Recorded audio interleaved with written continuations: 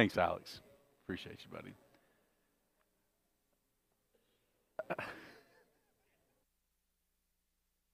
Oh, good evening, everyone.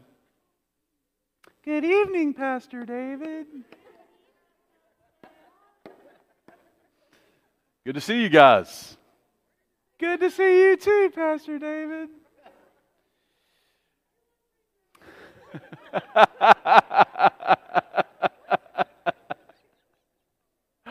Oh, Anson. Right, yeah.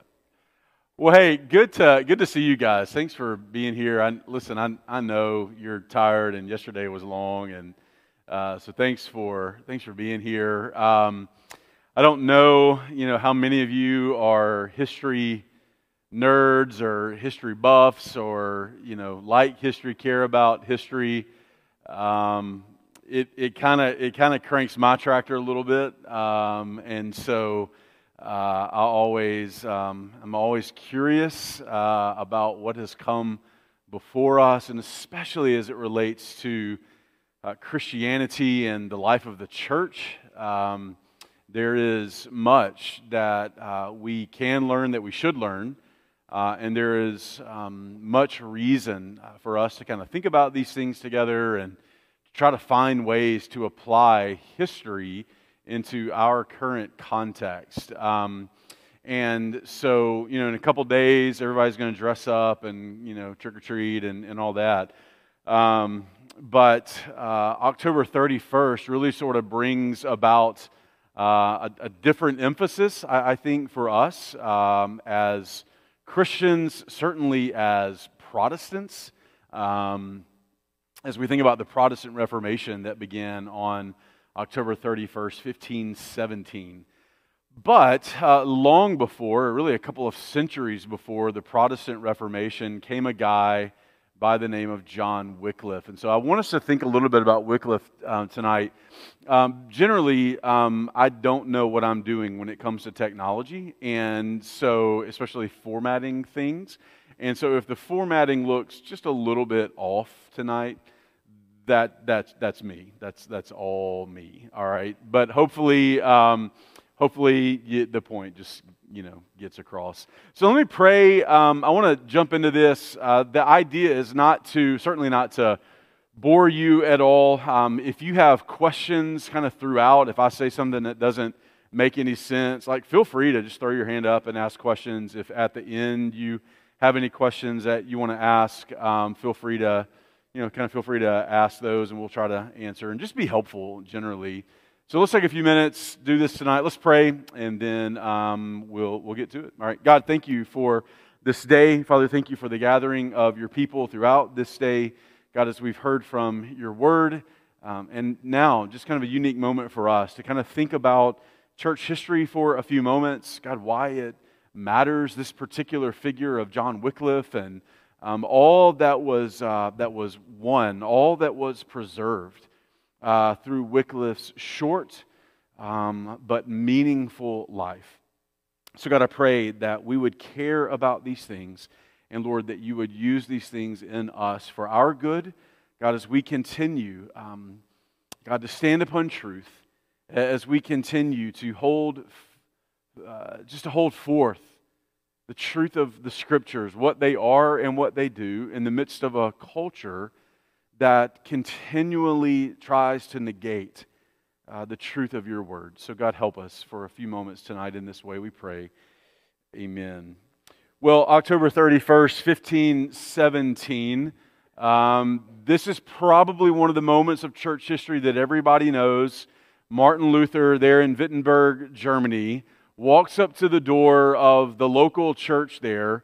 And I think history has sort of made this moment something that it probably was not. I think history has made this moment, like Chariots of Fire is kind of playing in the background, and, Martin Luther strides up to the door, and, he swings really big with his hammer, and it kind of reverberates throughout all of history. The reality is, what Luther did on that day was pretty normal. Students and teachers would do this all the time. They would write something, write a document, and they would kind of walk it up to the center of town where the church was. They would kind of tack it up or nail it up to the door of the church. People, maybe you would pass by and read it. Maybe you would pay attention to it. Maybe you wouldn't. But Luther does that on October 31st, 1517. He nails his 95 Theses to the door there. It was certainly an important moment in the history of the church. However, a couple of centuries before Luther came a guy by the name of John Wycliffe who would work and set the stage for the Protestant Reformation of the 16th century. I think we know a lot about Luther. We know a lot about Calvin. We know a lot about Zwingli. We know a lot about the reformers of the 16th century. But what is sometimes forgotten is that Luther and the gang, they didn't get to where they were just kind of by themselves. What they were doing in the 16th century was not something new. There had been people to come before them to sort of set the stage. And so John Wycliffe is one of those people. He has been called, as we'll see in a little bit, the morning star of the Reformation. I want to just kind of show you this. A lot of the information that I'm sharing with you tonight comes from this book written by Steve Lawson, The Bible Convictions of John Wycliffe. The picture's not amazing there, but on the very bottom of that picture, this book is part of a series called A Long Line of Godly Men. These are relatively short. They're typically no more than about 200 pages. You can read them pretty quickly, and they are just biographical sketches of various figures throughout the history of the church. I would absolutely commend that series to you. There's probably 10 books or so in that series. A lot of different folks from church history. So if you've maybe thought, I'd like to know a little bit more about church history, would love to learn a little bit more, that's a great place to start. John Piper has a series of books called The Swans Are Not Silent. You can buy those individually. In more recent years, they've compiled them all into one kind of really large volume. He does the same thing, just takes a lot of figures from church history, writes about them, and certainly shows us why not only were those people important then, but why they are important to us now. So I'm really indebted to Dr. Lawson's book on John Wycliffe for a lot of the information that we're kind of talking through tonight. So Wycliffe was born in 1330, died in 1384. So again, not a terribly long life, just 54 or so years there. Wycliffe was born in northern England.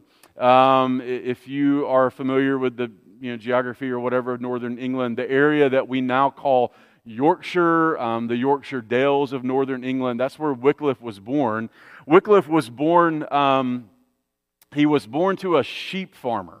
And it's just a reminder to us of, like a moment in Scripture, 1 Corinthians chapter 1, where we're told that usually the way that God works is God does not take the mighty, He does not take the noble, He does not take kind of the elite of the world, but in God's economy, He so often does what? He takes the despised. He takes the things that are not in order to shame the things that are.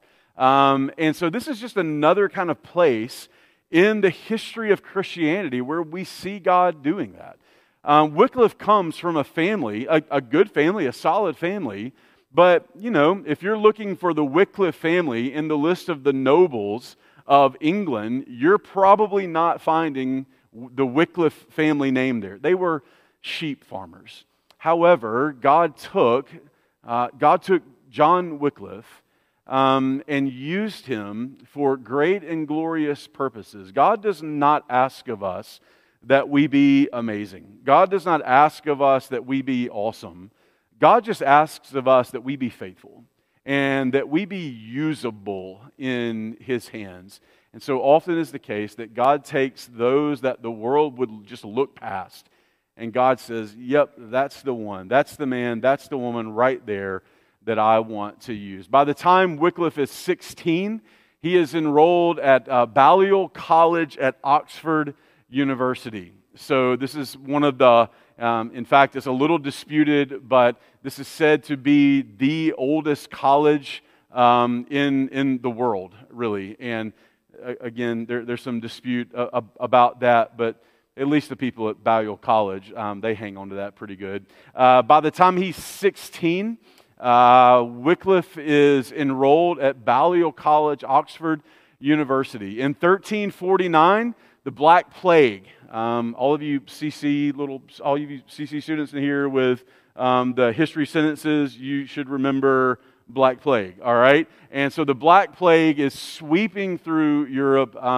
Lots of death, lots of destruction, terrible, terrible, terrible years there in Europe. However, God, in His sovereignty, would take Wycliffe in the midst of that, and when everybody was sort of confined and not a lot of activity kind of going on during that time, he would take Wycliffe and begin to work in Wycliffe's heart to actually bring him to salvation in the Lord Jesus Christ. Steve Lawson in the book writes this about Wycliffe's, about his salvation. The visitation of the Almighty sounded like the trumpet on the judgment day in the heart of Wycliffe.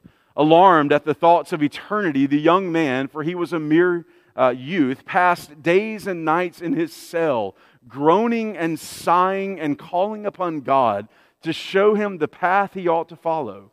He found that path in the Holy Scriptures, and resolved to make it known to others. And so this devastating plague is sweeping across Europe, but under God's sovereign hand and according to God's sovereign providence, God is at work. As Wycliffe was holed up, it says in his cell, he was not in prison, as he was holed up kind of in his dorm room, if you will, the Lord is at work in Wycliffe's heart, bringing him to salvation.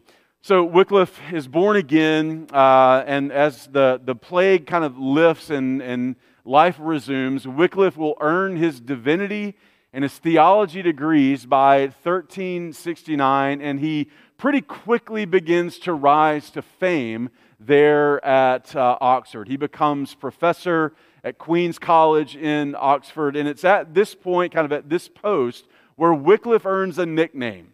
To his friends, this nickname is sort of a term of endearment. To those that are generally annoyed with Wycliffe, and that number continued to grow almost exponentially, the nickname became kind of a term of derision from them. He was called the Evangelical Doctor. The Evangelical Doctor. He earned that nickname because Wycliffe sought to apply the Scriptures to absolutely every single area of life. He intended that in his own life, that he would just have a very strict adherence to the Word of God. If the Word of God said to do this, then Wycliffe understood that to mean, I'm supposed to do that. If the Word of God said, don't do this, Wycliffe took that to mean, I'm not to do that. And that seems like such a simple, kind of a simple deal for us, but we have to remember that during this time, there's not a lot of that mindset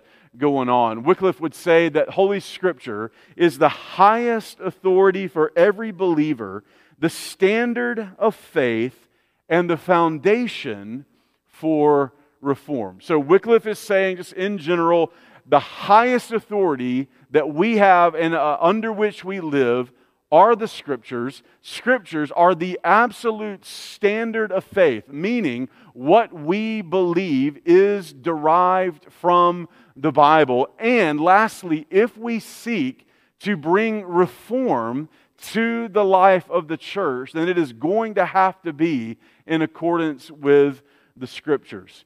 The 14th century, still in the midst of those dark ages, the 14th century was a particularly dark time in the life of the church. There was absolutely not a whole lot going on. Listen to some of these testimonies about this time frame. The religious scene in England was as pitch black as a starless midnight. Christianity was in a sad state. Although everyone knew the name of Christ, few, if any, understood His doctrine. That was John Foxe. If you've ever read Foxe's Book of Martyrs, that's who that is. John Broadus was the first president of the Southern Baptist Theological Seminary in Louisville. He said this: before Wycliffe, we find little in English preaching that is particularly instructive. And so there's just, you kind of get the point, right? There's just not really a whole lot going on when it comes to faithful gospel ministry, faithful gospel preaching, culturally really around that part of the world. It is the dark ages, and that is certainly true in the life of the church. There is very little emphasis on the Bible. There's very little emphasis on holy living. There's very little emphasis on evangelism, very little emphasis on faithful preaching. And so, come back to Wycliffe. He's there at Queen's College. He's got this professorship. And over the next decade or so, Wycliffe, through his writing, through his speaking, through his preaching, Wycliffe is going to begin to sort of rise to fame. He is, in a lot of ways, the lone voice in the wilderness. He is, in a lot of ways, the lone voice saying, hey, Scripture, Scripture, Scripture.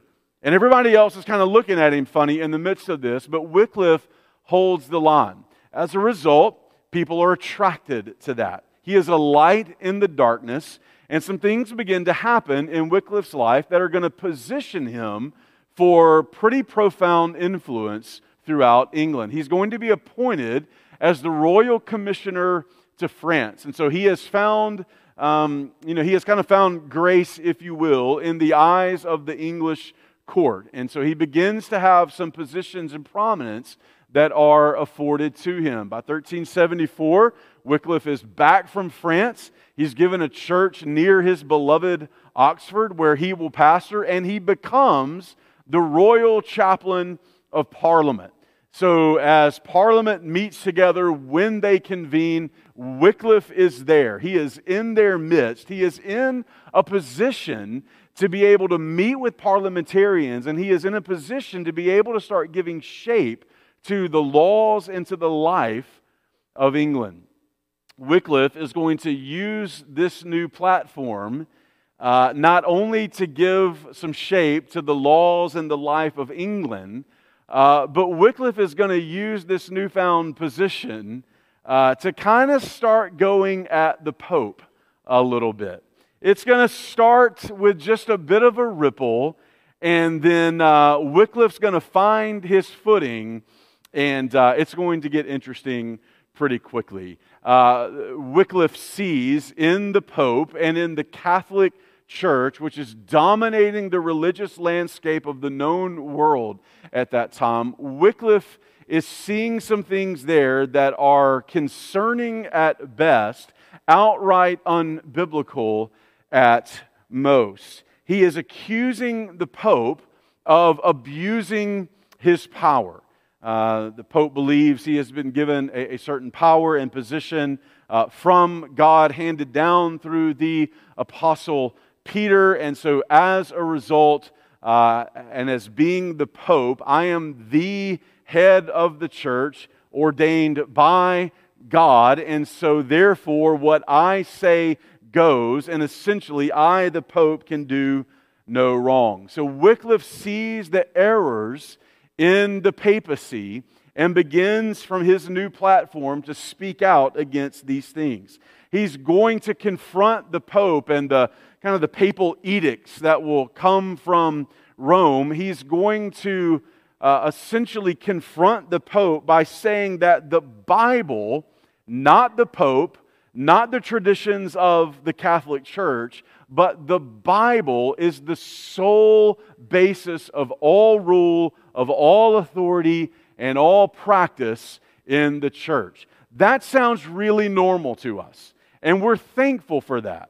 However, if you're the Catholic Pope of the 14th century, you're going to have some problems with that, because that is rubbing right against the grain of what you believe to have been given to you by God, descendant again from the Apostle Peter himself. And so then, when this guy shows up on the scene saying, hey, actually, it's not the Pope, that's the sole rule for authority and doctrine and practice. It's actually the Bible. You can now see where conflict is going to arise. And so, May 22nd, 1377, the Pope issues 5 papal bulls against Wycliffe, edicts, proclamations of Wycliffe's, what the Pope is going to call his heresy, reasons that he should be ignored, silenced, or punished. The Pope is going to call Wycliffe the master of errors, and he orders Wycliffe to come to Rome to face charges of heresy. Wycliffe declined. He was not having it. A couple of things, maybe more. To go to Rome and to face these charges of heresy, there's really only one verdict that's going to be handed down. And that's going to be the verdict of guilty. And if Wycliffe is found guilty, like so many who had come before and would come after him, that would mean certain death. Secondly, and for Wycliffe, probably more importantly, the Pope, in Wycliffe's eyes, has absolutely no authority. He is just a man living in a pretty sweet house, but he's just a man, and he doesn't get to command us. Just because he issues these orders and these edicts doesn't mean that we have to respond. If you're the Pope and you check your mail one day and there's a response from Wycliffe that says, "Hey, sorry, I'm declining your invitation," you're going to be pretty upset about that. And so the hostility between the Pope, between Wycliffe, and really the entire Catholic Church, that hostility continues to grow. It continues to fester. And you would think at that point that Wycliffe would kind of just dial things back a little bit, and maybe let's just kind of keep our head down, go about our business a little more quietly. That was simply not for Wycliffe or any of the reformers, for any of the faithful saints throughout the history of the church. That was just simply not going to happen. And so in the spring of 1381, 136 years before October 31st, 1517, 136 years before Luther would stride up to the door in Wittenberg, Germany, the first hammer stroke of the Reformation fell.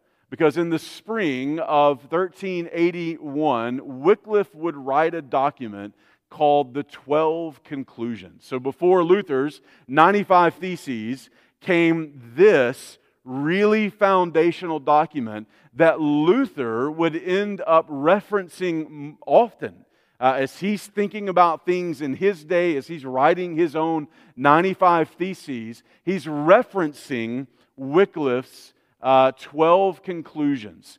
And when Wycliffe writes these 12 conclusions, you can go online, by the way, just Google John Wycliffe 12 Conclusions, and you can read these things. They are going to be a shot, not merely across the bow, but Wycliffe will put the Pope and the Catholic Church in his very crosshairs, and he will write these 12 conclusions which strike at the very core of Catholicism.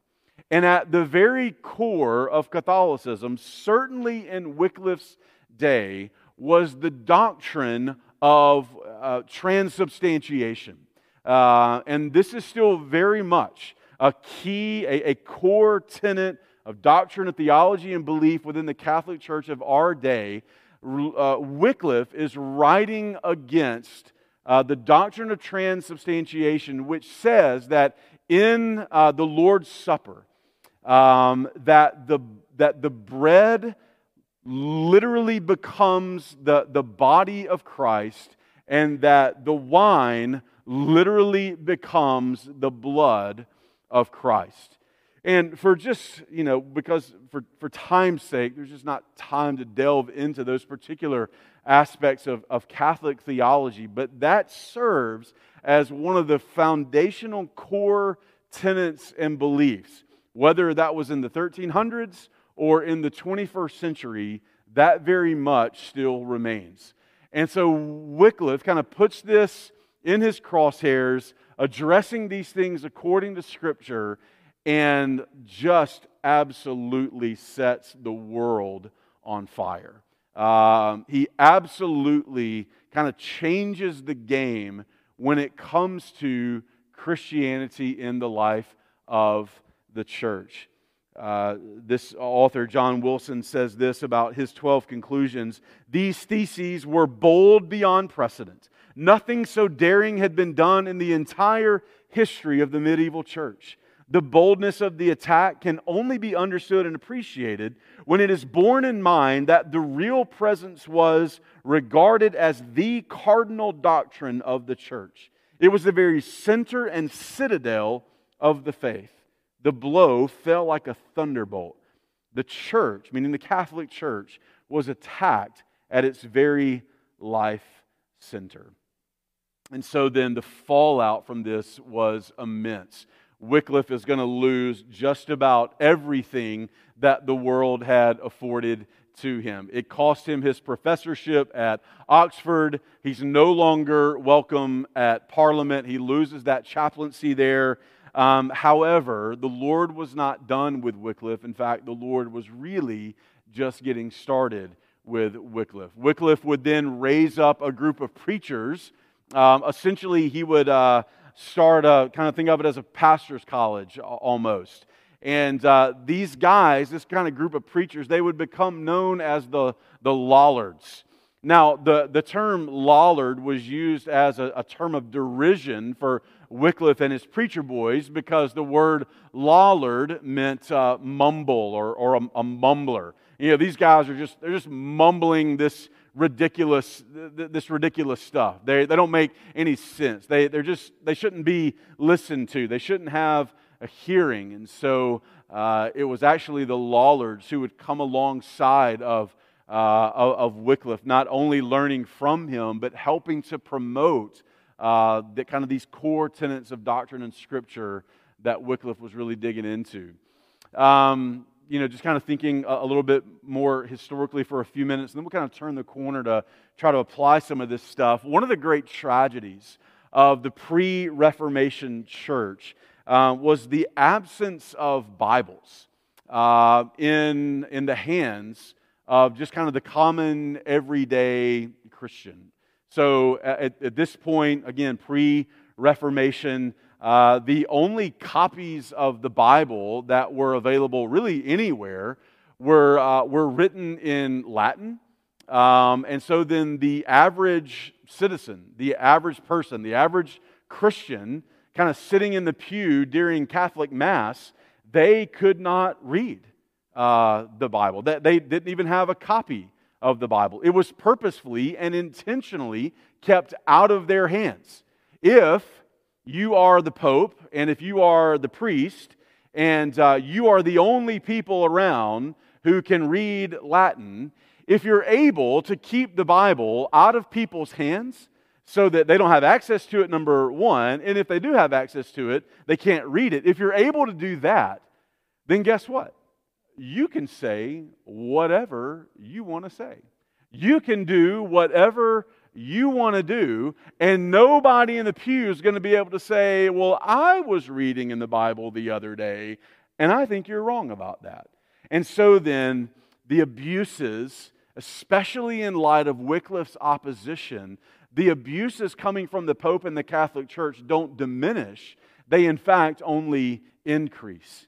And so by the time, again, a couple of centuries later, when Luther shows up and he begins to write and he begins to defend Christianity in the face of the Pope and the Catholic Church of his day, Luther's dealing with a whole lot more than Wycliffe and the others were dealing with in the 14th century. And so this is one of the great tragedies of the pre-Reformation. There were not copies of the Bible on your coffee table at home. You could not get access to it. Again, this is even still long before like the printing press, right? And so, in order to get a copy of anything was just a bit of a chore. So it's just a very difficult time in the life in the life of the church. One of Wycliffe's greatest contributions then to church history is his labor in translating the Bible from Latin into English and beginning the process of getting the Bible into the hands of just kind of everyday saints, everyday people. By the way, again, long before kind of Gutenberg's printing press, it took about 10 months, almost a year, to translate, to copy into English just one copy of the Bible. And so this is just a tedious process, right? It's a slow work, but Wycliffe and the Lollards are steady at work in this. So as you know, the sun begins to set on Wycliffe's life, he was condemned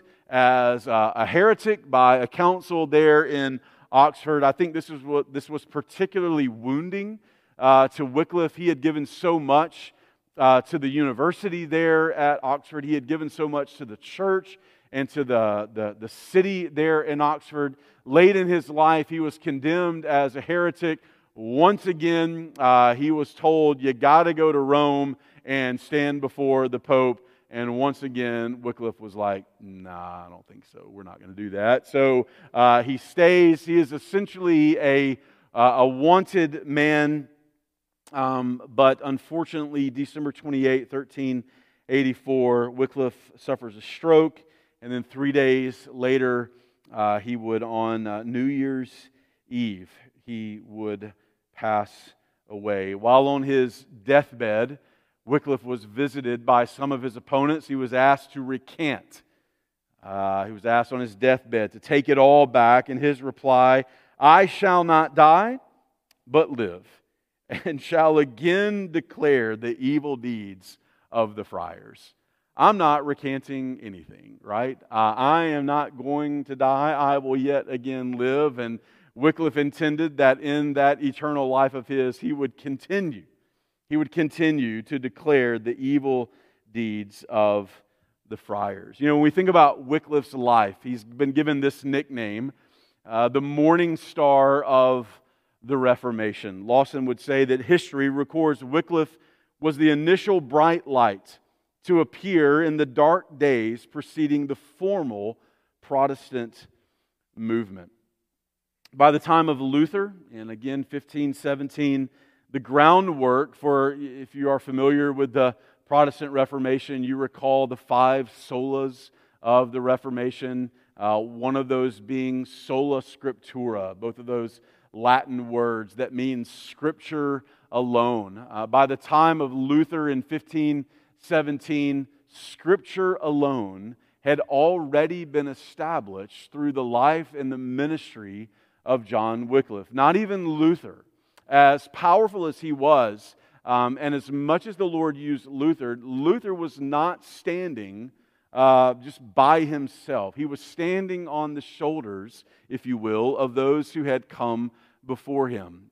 Wycliffe had already established that no, not the Pope, but Scripture, not tradition of the church, but Scripture is the sole authority in the Christian life. In Wycliffe's judgment, a lack of preaching based upon the Word alone was the cause of the spiritual deadness of the age.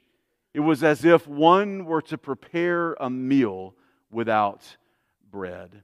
I want us to think just maybe a little specifically here, as Wycliffe really kind of honed in on the necessity of Scripture, what were a few of the kind of really important particulars that came out of Wycliffe's ministry? And I think as we look at these, we'll begin to get a sense and an understanding of why Wycliffe's life and ministry so many years ago, why that still matters to us today. Wycliffe said and defended much in regards to Scripture, but he focused primarily on Scripture's place, its prominent place in the life of believers and in the church. So number one, Wycliffe is saying all throughout his ministry, when you read his writings, this theme continues popping up. He knew that the Bible was to be the foundation for all ministry. For everything that the church does, most certainly what happens in the pulpit, that Scripture and Scripture alone is to be the foundation for all ministry. He knew that England could never be converted to Jesus Christ apart from the preaching of the Word of God. And so Wycliffe is saying, no, it's not tradition. And it's not just what the Pope and the priest are saying, it is Scripture alone. He believed the essence of ministry was not in celebrating the sacraments, but in preaching the Word of God. Secondly, what Wycliffe is emphasizing all throughout his ministry is the divinely inspired nature of the Word of God. This had absolutely been lost. When the Pope and when whatever he says, when that's the greatest reality, the greatest authority in the room, you have already lost the doctrine of Scripture's divine inspiration. So Wycliffe then is saying this: the Bible alone is the only living book that implants eternal life to the barren soul. No religious leader or church tradition has that life-giving and soul-saving power, not even the Pope. Does it sound like in our day we need more Wycliffes who will say, no, it's not tradition, it's not the current cultural mandate, it's not what the current cultural leaders and influencers are saying, it is the truth and the authority of the Word of God. Give us people, give us preachers who will stand on the truth of God's Word and proclaim, "Thus saith the Lord." Wycliffe is holding forth in his doctrine of Scripture, he is holding forth that the Bible is perfectly inerrant. He would say this: the Holy Scripture is the faultless, most true, most perfect, and most holy law of God, which it is the duty of all men to learn, to know, to defend, and to observe. He is saying about Scripture what Scripture says about Scripture, what faithful saints have said about Scripture for some 2,000 plus years, that the Bible, because it is divinely inspired, because it is breathed out by God, it is free from error. There is even no mixture of error. There is not a hint of error. And Wycliffe is calling people back. He's calling them away from the erroneous edicts of Rome and calling them back to the true, divinely inspired, inerrant Word of God. He is also saying about the Bible that the Bible is absolutely sufficient. And guys, this is such a massive, all of these are massive issues in our day still. This one remains really massive. Wycliffe would say that everything necessary is found in Scripture, and what is not there is unnecessary. I love that. Everything that's necessary, we find it where? We find it in the Scriptures. And what's not there is just not necessary. It's not necessary for us when it comes to knowing God. It's not necessary for us when it comes to living out the Christian life. Everything that we need as it pertains to life and godliness, as 2 Peter 1 is telling us, is found in the sacred Scriptures. So then, we don't get to sideline the Bible, Wycliffe says. We don't get to just kind of put it on the shelf. We don't get to abuse it. We don't get to twist it and pervert it for our own selfish ends and desires. The Bible, God's divinely inspired, completely inerrant Word, is absolutely sufficient. It is able, it is necessary for all of faith and practice. Wycliffe would talk about the Bible's internal unity, that all of Scripture is God's singular word, and he's giving a helpful hermeneutic, which is essentially the practice of interpreting Scripture.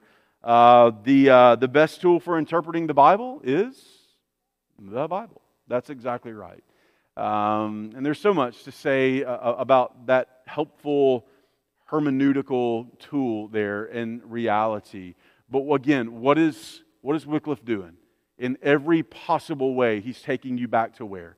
He's taking you back to Scripture. He's taking you to truth. He's taking you away from the council of Rome. He's taking us away from the council of our age, the philosophy of our day, and returning us back to the reality of Scripture. A couple more. He talks about the Bible as the supreme authority. It is alone the supreme law that is to rule church, state, and Christian life without traditions and without statutes. He's speaking about the Bible as the final judge. So he wrote a work, it's a brief work. You can find all of his works online. You can't really find them in book form. They just don't really exist. But if you ever want to read anything from Wycliffe, you can go online. All of this stuff is generally there. He wrote The Truth of Holy Scripture and said this: the Bible is the ultimate judge by which the church, tradition, councils, and even the Pope must be tested. It's not the Pope's own standard. It is the Bible which serves as the final judge. So, there's a lot there, a lot to consider. Let me just try to maybe mention 2 or 3 things here to wrap it up.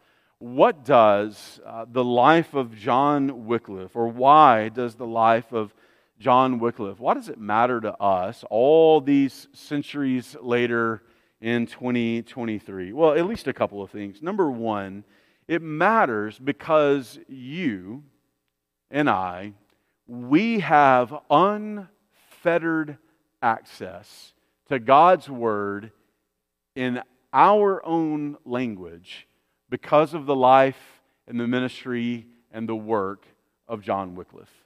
Others would come along after him. William Tyndale, another name so familiar to church history, who would play such a massive part in getting copies of God's Word out to the kind of the average person in the pew, if you will. But that work began with John Wycliffe and his understanding that every single person needed unfettered access to the Word of God. And so what that means then is that every time you pick up one of your many copies of the Bible that you have in your home, that has come to you in the face of great opposition and for many at the cost of blood. Wycliffe would not ultimately give his life as a martyr per se. Others would, again, they would come after him. They would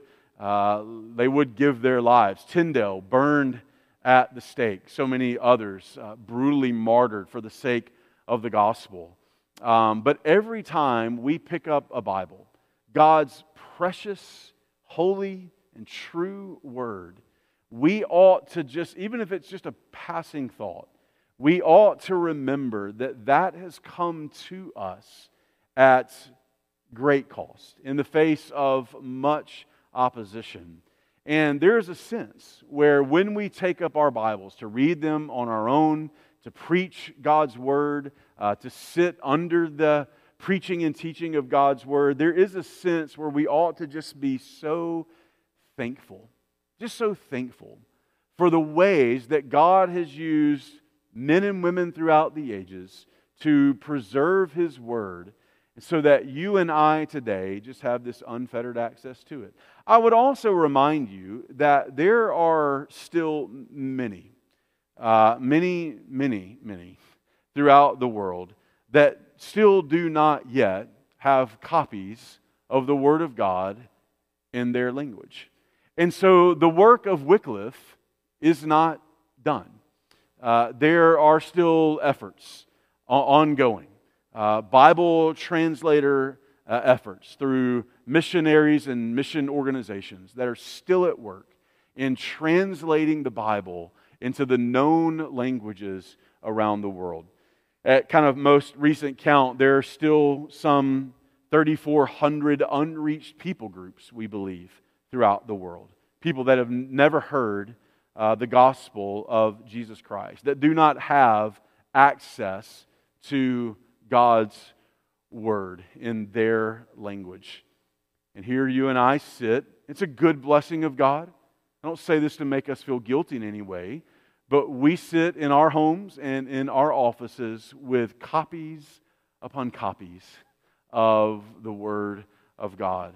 I hope that remembering people like John Wycliffe will produce a thankfulness in us, that we would not take God's Word for granted, that we would remember how it has come to us. I think, secondly, we want to remember, or kind of why this matters to us, is that Wycliffe was not merely standing up for something that he believed in. Wycliffe was standing up to defend the very gospel of the Lord Jesus Christ. Lots of people throughout history have stood up for what they believed in. Lots of people have stood in the city square and kind of stood up for something that they believed in very strongly. To be sure, Wycliffe believed what he believed very strongly. But it wasn't just about, I'm going to stand up for something that I believe in. It was bigger than that. In fact, it was more eternal than that. Because Wycliffe, in so many ways, was at war. Wycliffe was at war against the abuses of the Pope and the Catholic Church. And for that war to be lost, whether it was in the 14th century or in the greater Protestant Reformation of the 16th century, for that war, if you will, to be lost would certainly mean a loss of the gospel. It would be a loss of the truth of how people are made right with God. It's not merely that Wycliffe believed something strongly and we should believe something strongly too. It's that Wycliffe understood so much more was at stake. And that if truth did not prevail, that the gospel would be overrun by the tradition and the customs of the Catholic Church, that it would be lost, and that people would be eternally condemned to hell because of their own sin without knowing the truth of God's Word, which tells how men and women, boys and girls, can be born again and made right with God. So Wycliffe and his life and his ministry, even all of these centuries later, it matters to us because it's a reminder that the gospel that we speak so freely of, that we love so much, that we understand so clearly according to Scripture and faithful preaching of Scripture, that the preservation of that gospel has been a hard-won preservation. I'm always so shocked when you open up your Bibles and the children of Israel have made it out of the wilderness into the land of Canaan, into the promised land. Joshua and his generation have led them there. And there's just a haunting portion of Scripture at the end of Joshua as you're beginning to go into the time of the Judges, where we read that Joshua and all his generation died, and there arose another generation who did not know the Lord, nor the works that He had done for His people Israel. How does that happen? I take that to mean that Joshua and his generation dies, and that the generation that followed did not know the Lord, nor all of the mighty works of God that He had done for His people Israel. How does that happen? And we could think through that at length, but I think it's probably safe to say that that happens because somewhere along the line, the people in Joshua's generation, they just stopped proclaiming what was true. They just stopped talking about what was true. And as a result, it was lost. Shockingly so. This is why we're so thankful for those in church history that have come before us to do this work of preservation. And beloved, I think the reality for us is that still the very essence, the very nature of Scripture remains under attack. And that we are to be those, another kind of Latin phrase, we are to be those who are semper reformanda, who are always reforming, so that we preserve in the church, in our lives, the very nature and essence of God's Word. Don't be fooled. Don't be mistaken. What is happening in culture right now, it all comes back to the reality that people simply don't want to be under the authority of God and His Word. That's the issue. The issue is not about defining love, what it is, who gets to love whomever. That's not the issue. The issue is, I don't want to be under authority, and I am going to call the shots. That's the issue.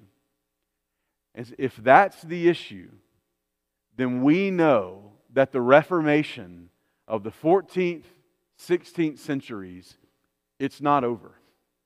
And it will not be over until the Lord Jesus Christ returns. Because if we stay silent, if we do not hold forth the very essence and nature of Scripture, there will absolutely arise a generation who does not know the Lord, nor the works that He has done for His people. I think I said that already. Let's end here. The life of Wycliffe reminds us of all that's been suffered, all that has been lost, to give us what we enjoy today. So I think we honor the sufferings and the persecutions and deaths of the reformers, so many others, when we stand upon the truth of the Word of God. First and foremost, we honor God. We honor His Word, but we honor also those that have come before us. That great cloud of witnesses that is surrounding us. We honor them as well as we ourselves in our day stand upon the very truth of the Word of God. Questions? I just opened a fire hydrant. I know. Take a drink out of that. Yep.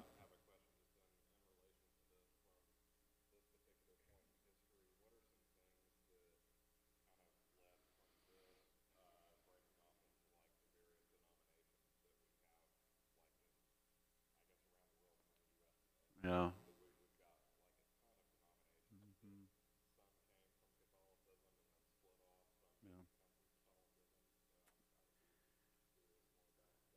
Yeah, well, it's a massive question with a lot of answers. Again, when the Protestant Reformation really begins in earnest in the early 1500s, Luther's idea was not really let's break apart the church and get innumerable denominations out there. That was not Luther's goal. Luther's goal and his great hope was that the church of that day, the Catholic Church, would be reformed. That they would return to right doctrine, right belief, and right practice. Luther's goal was not to create Southern Baptists and Northern Baptists and American Baptists and Methodists and whatever they got going on, and Presbyterian, just on and on and on and on. That was not the goal. After the Reformation, as things begin to kind of work themselves out, you begin to see other documents being written, other documents being produced to kind of stand against the doctrines and the writings of the Catholic Church. And in time, as it kind of always happens, people begin to group up kind of around those particular writings and the doctrines that were espoused in those things. And so early on, I think, Baptists and Presbyterians are probably getting along just fine. And then the Presbyterians are like, but wait a minute, the covenant is this, and we baptize in this way. And Baptists are like, and we still love you guys, but we can't worship together anymore. And so on and on and on, it kind of goes that way. But I think it's just helpful to remember that Luther's goal was, let's keep what we have, and let's just fix that. And let's try not to do 3,000 different denominations out there. So yeah, there's just so much even in that. Yeah, yep.